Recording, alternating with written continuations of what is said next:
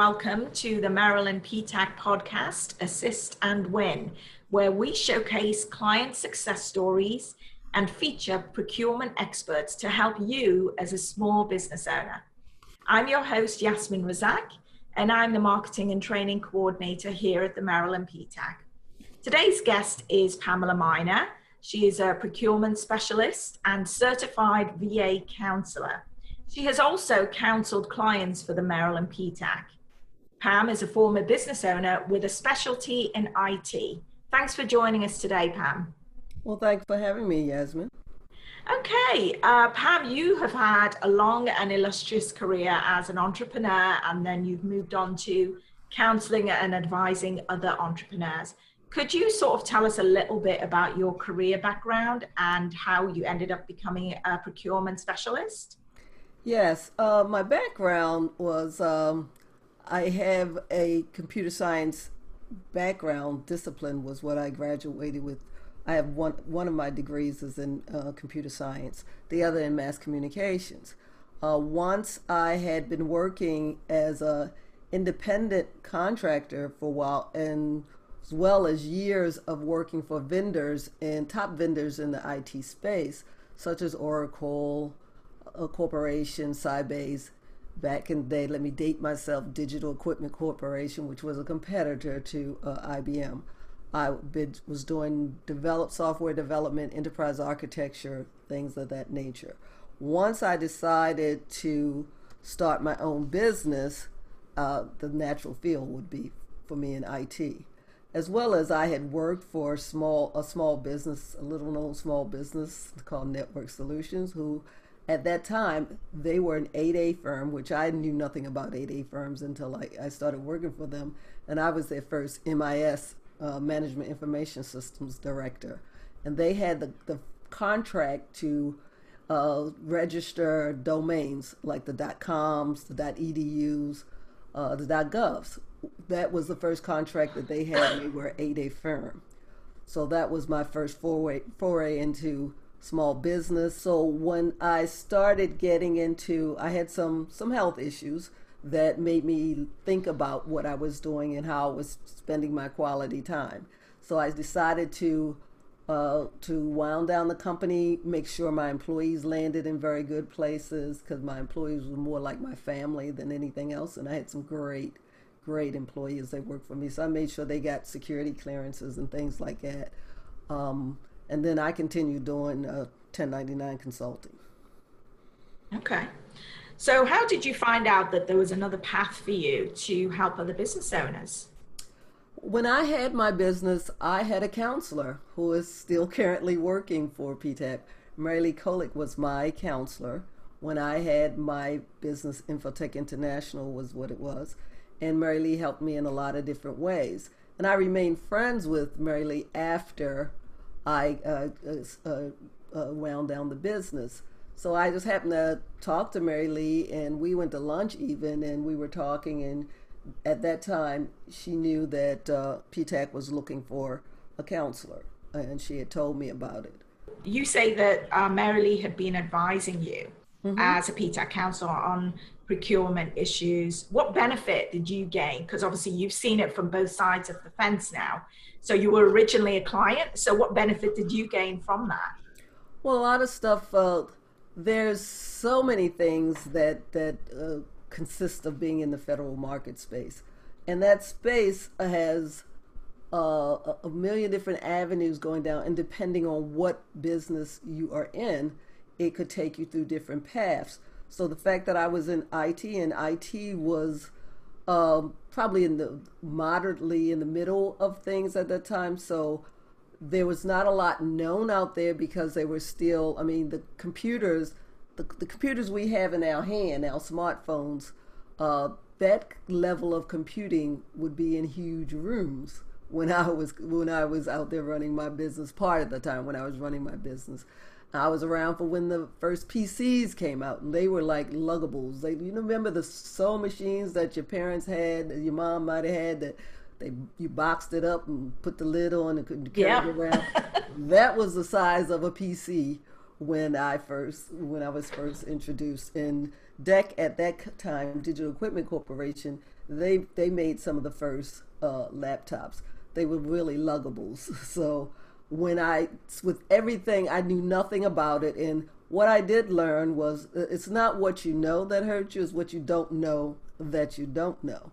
And there's a lot that you don't know about business and government contracting specifically.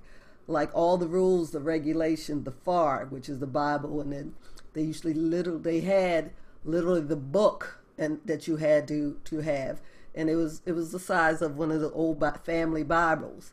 So you needed somebody who knew that terrain, and Mary Lee was that person for me. Okay, great. So you decide to become a counselor to give back to the entrepreneur community and help others, and you become a VA certified counselor. What exactly does that mean? Because when there are several certifications that the Small Business Administration has to be able to recognize a business as we may have also known. There's women-owned businesses. There are historically underutilized business zone businesses. There's service disabled vets. There are veterans businesses.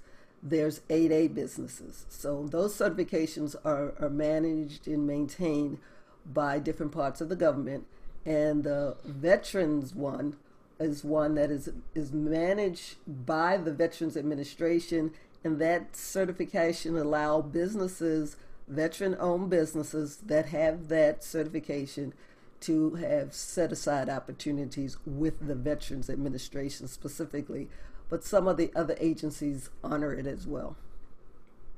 Okay. And so the CVE, what is it and why do veterans need it? The CVE is for the purpose of helping veterans be able to navigate. Whenever you're doing anything government, you know you need a guide. So to help veterans navigate that space, because there's certain qualifications you have to have. And you would think it's just like with being a woman-owned business. When I had a woman-owned business, I thought it was kind of ridiculous that I had to jump through such hoops to get my woman-owned certification. Look, I'm a woman, so why do I need to do this? But one reason is you figure that just because your gender is such, you may be a front for a male in a woman-owned business, but for a veteran business, you may have somebody that is trying to use you as a front for their business and they not a vet. So the main reason, or the number one reason you'll find with certification for the verification is that you have to make sure that the veteran is controlling that business. They totally have to control that business because they don't want, in the documentation you have to go through, is one of the main primary reasons is to ensure that the veteran or veterans that have 51% ownership of that company is truly running, managing, controlling that business. Yeah, that's an important factor because, as we know, a lot of businesses are set up as partnerships, and it's important to get that percentage right to qualify. So I'm glad you brought that up. Now, in a nutshell, could you describe the process for a veteran business owner if they come to you for help? Yes, there is a specific process. There are basically 4 different areas. There's the intake area where a veteran is putting together his application. Once the application is put together, there's an assessment of that application. That's the second phase, and verify the information that the veteran submitted. Then there's a federal review of that to make sure that all the I's are dotted and the T's are crossed to ensure that control, that eligibility, that ownership and control is there. A veteran is identified by their service in the military, and they have paperwork, obviously, from the government that says that they were in the military and that they were discharged in a way that was not dishonorable. So you could be discharged because, honorably discharged, obviously, you could be discharged because of medical reasons and things like that. As long as it's an honorable discharge, you can get your verification as long as you follow the other criteria of the 51% ownership in the control aspect. Okay, great. So actually that leads me on to my next question, which was, you talked about the control aspect, but can any veteran qualify, or are there other eligibility requirements? Well, a veteran, if you look at the definition of veteran, a veteran is someone who served on active duty with the Army, the Air Force, the Navy, the Marine Corps, or the Coast Guard for any length of time, who was discharged and released under conditions other than dishonorable. So that's a classic veteran. There's also some of the National Guard who may be called to active duty during a part of their time. They can get that verification and certification based on the information about the time they served as an active reservist. As well as, like I said, if you were a disabled vet, no matter what much time you were in the service, if you're to be a disabled vet, the VA, the Department of Defense, sends out a letter. They evaluate you, and it takes it's a process to be determined from 0 to 100% disability based on your time in the service. Okay, right. So where do veterans get started with their verification? Where's your first stop? You start by, you first of all, you go through and you look at make sure you pre-qualify, and you look at some of the documents that you look at. There's some documents you have to find that define, first of all, what type of business are you? Are you a sole proprietor? Are you a LLC? Are you an S corporation? So determine, or a partnership. Determine the type of business you are or starting, and there's a website that has the address that we can get you that has where that documentation is, that says if you are a sole proprietor you have to do A, B, C. If you are LLC, so that documentation is out there depending on what type of business you are. There's certain paperwork that you have to submit, because that shows like your operating agreement saying and proving that you have control. I had a client that came in that had a business. He wanted to make sure that he was starting, it was him and his wife, and he was 51% and 49% for his wife. And that sounds like, okay, he has that covered. But the language in his operating agreement talked about members, talked about what they could do as members. So therefore, he really did not have control, and that could change even though he had 51%. Okay, so obviously this is pointing out why it's so important for veterans to come and see a procurement specialist like you to walk them through it all, because there's a lot of information there, and there's mistakes that can be made, and they can avoid those by speaking to somebody like you. What is the number one mistake you see veteran business owners make, and how can they avoid it? I don't know if there's a number one, but most of it is around the word of control. That control could be like with the ownership, that kind of the percentage of ownership.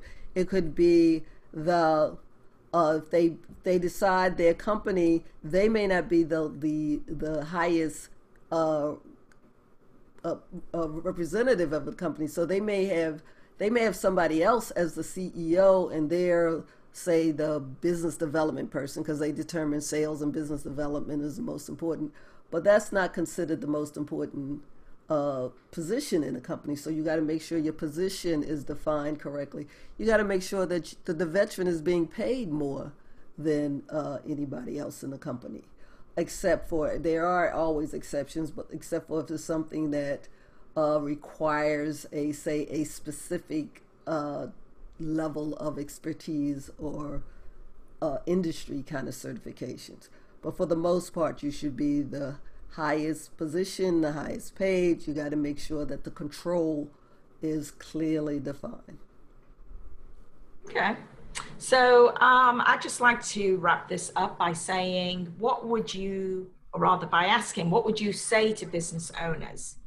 Not just veterans, but any business owner, what is the key to success in government contracting? You've been doing this a long time, both as a business owner and as an advisor to business owners. What would you say is the main thing people need to bear in mind? I think what people have to do is think about what business they're in. Often, we as business owners, we go into the business that we love, and there's a book called out there called The E Myth, and it talks about entrepreneurs and that. Okay, so you have this love, and the example in that book is a baker. You love to bake. It's a good hobby. You enjoy it. Everybody loves what you bake. And then everybody starts saying, "Oh, you should go into business. You could make a lot of money. Your stuff is so and whatnot."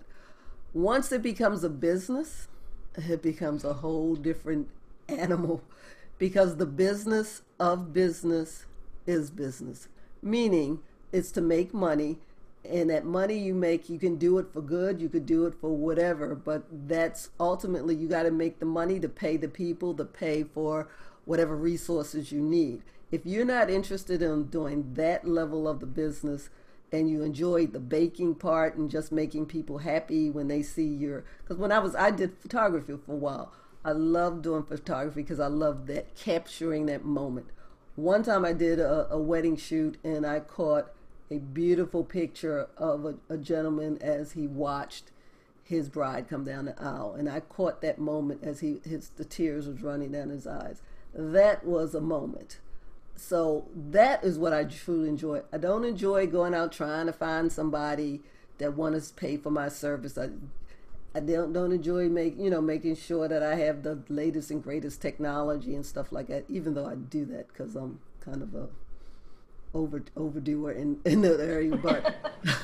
But so if it's something that you really love and you want to continue to love just for the nature of it, then you might want to consider, do you want to turn it into a business? Because like I said, you got to learn the stuff and do the things to make that business work. There's a lot of taxes. There's a lot of human interaction. If you're not a people person, you think oh, well, I'm going to be a business. I'm going to own my own business and I'm going to do whatever I want. No, you have more people managing you and your time than if you work for somebody. Because when you work for your employee, you just have your management. When you own a business, you have your customer, you have your employees, and then you got to manage your family time. All those things, because you don't do a 9 to 5 as a business owner. So it's got to be something you really enjoy doing and want to do. And I get it that you want to be able to control your destiny in some way. I wanted to control who I worked with, because I had worked in many organizations that I didn't particularly care for the management. So what I did was I knew at that time, if you changed jobs a lot, you were kind of blackballed in the industry. So I knew I was going to be changing jobs. So I just created my company so I could change contracts instead. Well, that's a good strategy. Are there any books that you would recommend that listeners pick up and read? Any favorites out there? Yes, there's one book that I read it and I kind of lost my mind because I read it and thought it was the most amazing book, and I immediately called the company, and it was the book called The One Thing. And The One Thing was written by Gary Keller and Jay Papasan, and it was about how to focus. And you can use the one thing for all areas of your life. There's 7 areas of your life. There's your spiritual life, there's your physical health, there's your personal life, there's your business, there's your job, and there's your finances. So when you talk about the one thing, it's just in those 7 areas, you have to take time to identify if you got a goal in that area, how do you meet that goal? What do you need to do? And you look at it from, and when I talk to the vets, I say, think about it this way. When you're a military person, you got to see the target. You got to know where it is before you can hit it. Well, that's what you do with the one thing. You identify the target you want to hit, and then you set up the steps to get you there. And that's so that book kind of changed my life. and it changed it in a lot of ways. So that was a great book. The other book that I really like is The Road Less Stupid. And that book by Keith Cunningham, that talks about most of the times a lot of the mistakes we made is not, we can be very smart people but make stupid mistakes. So it talks to be how you identify when you're going down that path and how to correct that. So those are my two favorite books. Okay, that's great. All right, one last thing. I know I've said that a couple of times.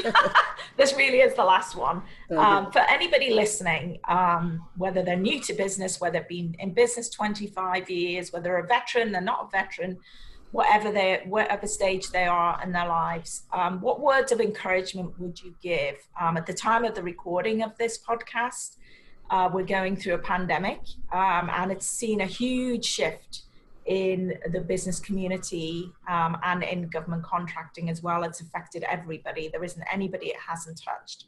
What words of encouragement would you give to business owners who are perhaps feeling a little bit downhearted or defeated? Well, what I've told people that with this quarantine, especially, and our living in our home offices and whatnot, that the one thing this has given us is the time to be able to think about where we're going, the time to set up the systems and the processes you need in your business. Because most small businesses, they get started and they just get started. Now you have time to think about, well, who are the type of people that I want to be working with me? Who are my clients? So you can strategically look at your clients. You can set up systems and processes for how do I meet and grow my network. So right now you can't physically go out, but there are virtual industry days and things like that. So you just figure out how to navigate the world you've been given right now. You got to do some of the same fundamental things because you have to people are always the case, and people do business with people they know, like, and trust. And there's ways to get to know people that through this pandemic with using some of the social media, some of the things like LinkedIn and whatnot. I have time now to delve into the various government databases. And remember that .gov or .mil are the databases you want to be looking on that give you the free data. Obviously, there's some commercial databases out there that you can pay significantly for. But that data that they're using actually comes from those free databases. They just massage it and make it look pretty and make it easier to use. So those are the things. Use this time that you have to be building that infrastructure you need in your organization that you'll probably never have again.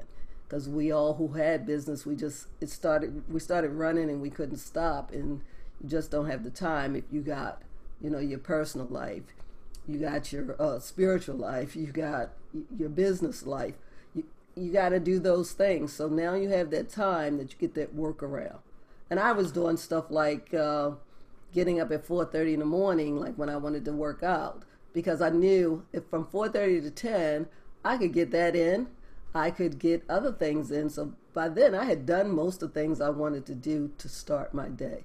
So you just find different ways to identify what you want to do and then do that focus. Do that one thing.